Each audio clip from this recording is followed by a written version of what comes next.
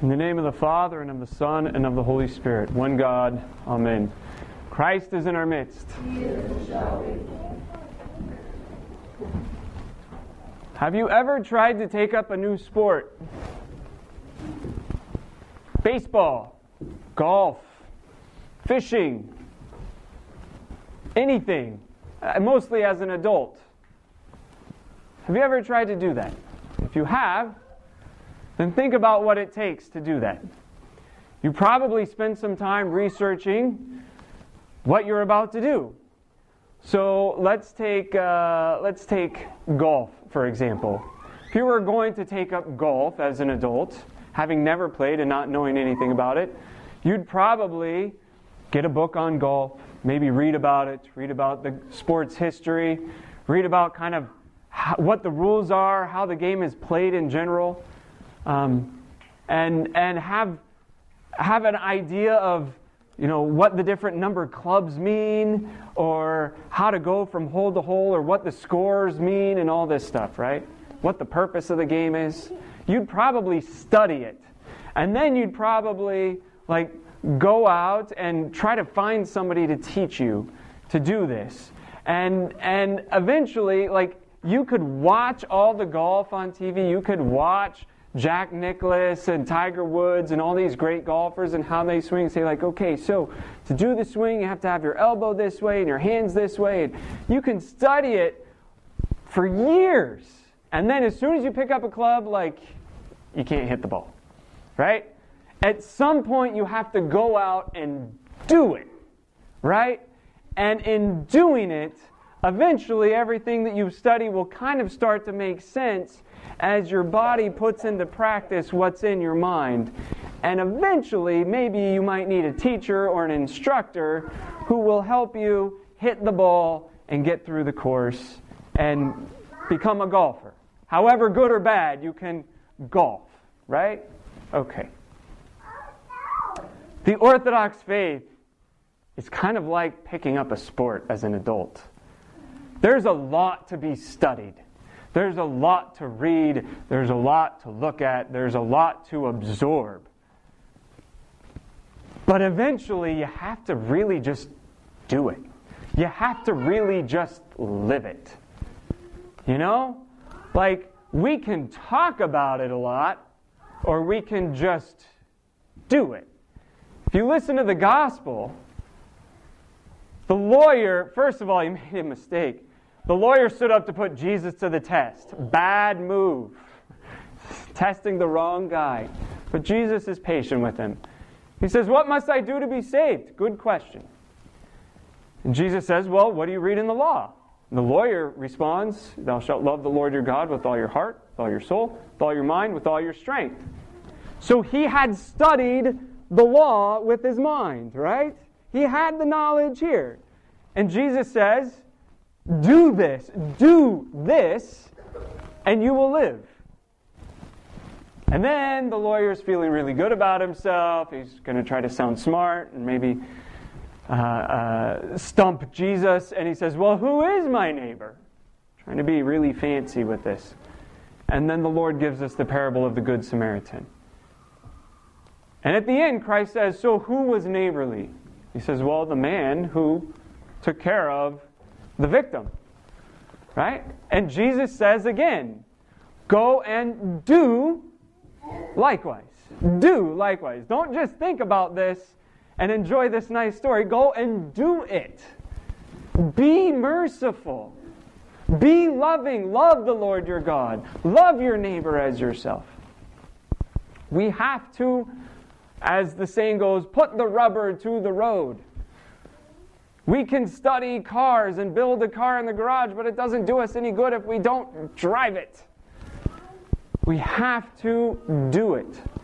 And today we have a saint that we're celebrating who really lived the faith. St. John Chrysostom.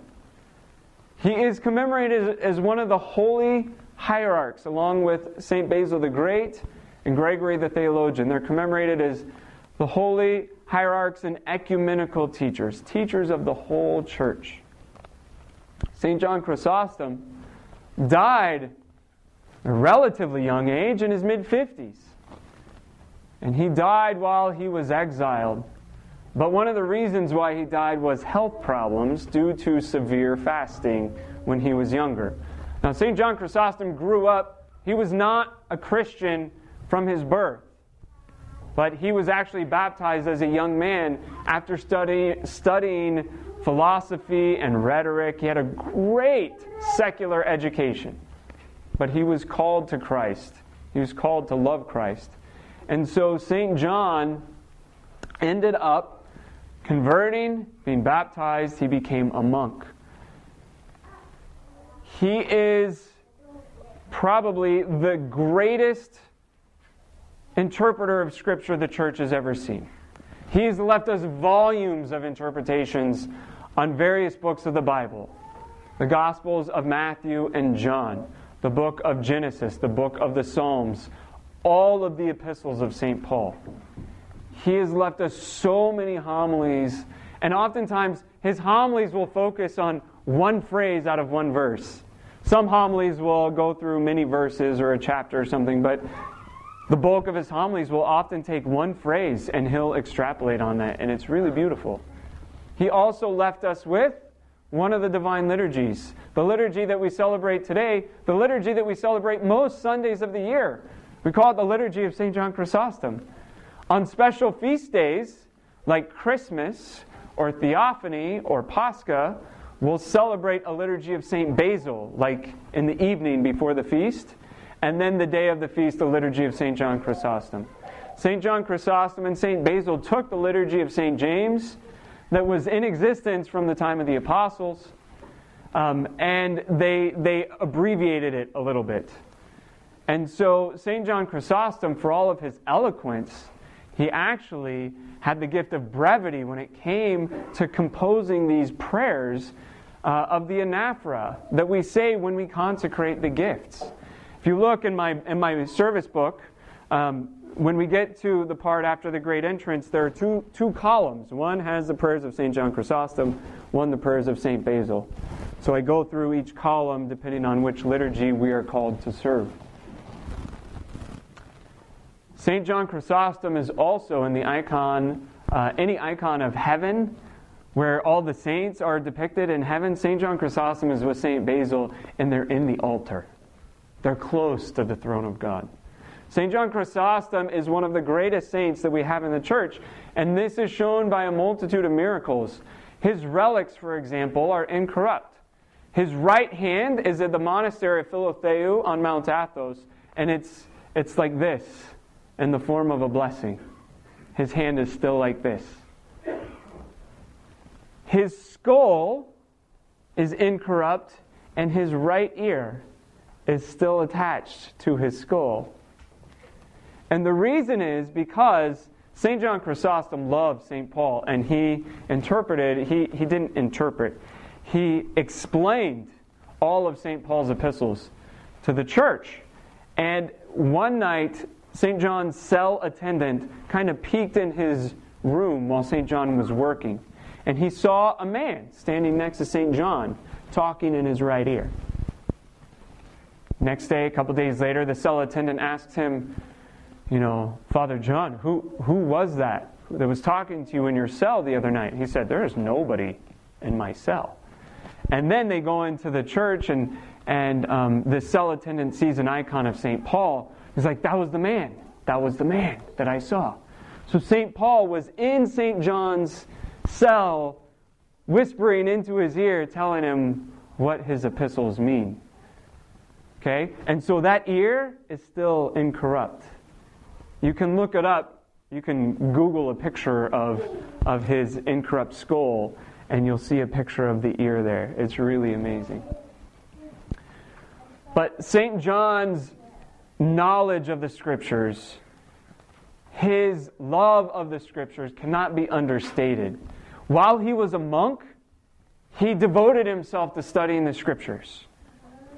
He knew them inside and out. He also devoted himself to the ascetical practices of the church, prayer and fasting and repentance.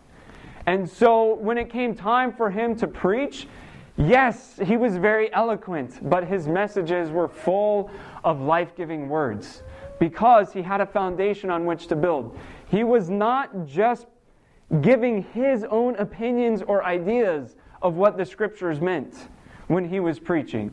He was preaching based on revelation, based on an experience of the living God and the saints. And brothers and sisters, this is the point that I want to make. Sometimes we come across a saint like St. John Chrysostom and say, like, that's not for me. I'm not the one who's going to interpret all these books of the Bible and give all these eloquent homilies and be labeled the golden mouth. That's what Chrysostom means. It's not his last name, that's his nickname, Chrysostom, the golden mouth. That's not me, that's what we'll say. Oh well, maybe somebody else. Like, we need to strive for this and know that this really is possible. Our gift might not be the gift of eloquence and scriptural exegesis like St. John, right? But we have other gifts, but the foundation is the same. The foundation of prayer and fasting and reading the Scriptures is the same for everybody. And we can think about what we want to do or think about the beauty of the faith and think, I'm Orthodox, and just think it. But unless we do it, it won't do us any good. Unless we go out and do orthodoxy, be Orthodox, live orthodoxy, then we'll be just like the lawyer, caught up in our heads, relegating our spirituality into a mental exercise. But in the Orthodox Church, our Orthodox faith is not a mental exercise. When we say, I believe means I give my life and I do. Yes, we agree mentally, but we also back it up with our life. This is what St. John did. St. John lived a severe, austere life of asceticism and love and dedication to the Lord. And he was rewarded with the gift of eloquence and with the gift of knowledge. And through this, he has taught millions of people throughout the ages, because his homilies were so good, people were writing them down. He couldn't just record them, on his cell phone or something. People were writing them down. And now they have been translated into a multitude of languages, and they have taught the church and left us with riches of knowledge, and have left us with basically a roadmap to the fullness of the knowledge of God. St. John was a monk. He was a monk who practiced prayer and fasting and repentance. And he read his Bible. Each and every one of us, we don't have to be a monk to do these things. But each and every one of us has these tools available to us. And whatever God does with our work, with our efforts, so be it. May it be blessed. We don't have to be a golden mouth, but we should strive to be a golden life. A golden life. By the prayers of our Holy Father, John Chrysostom, O Lord Jesus Christ our God, have mercy on us and save us. Amen. Christ is in our midst.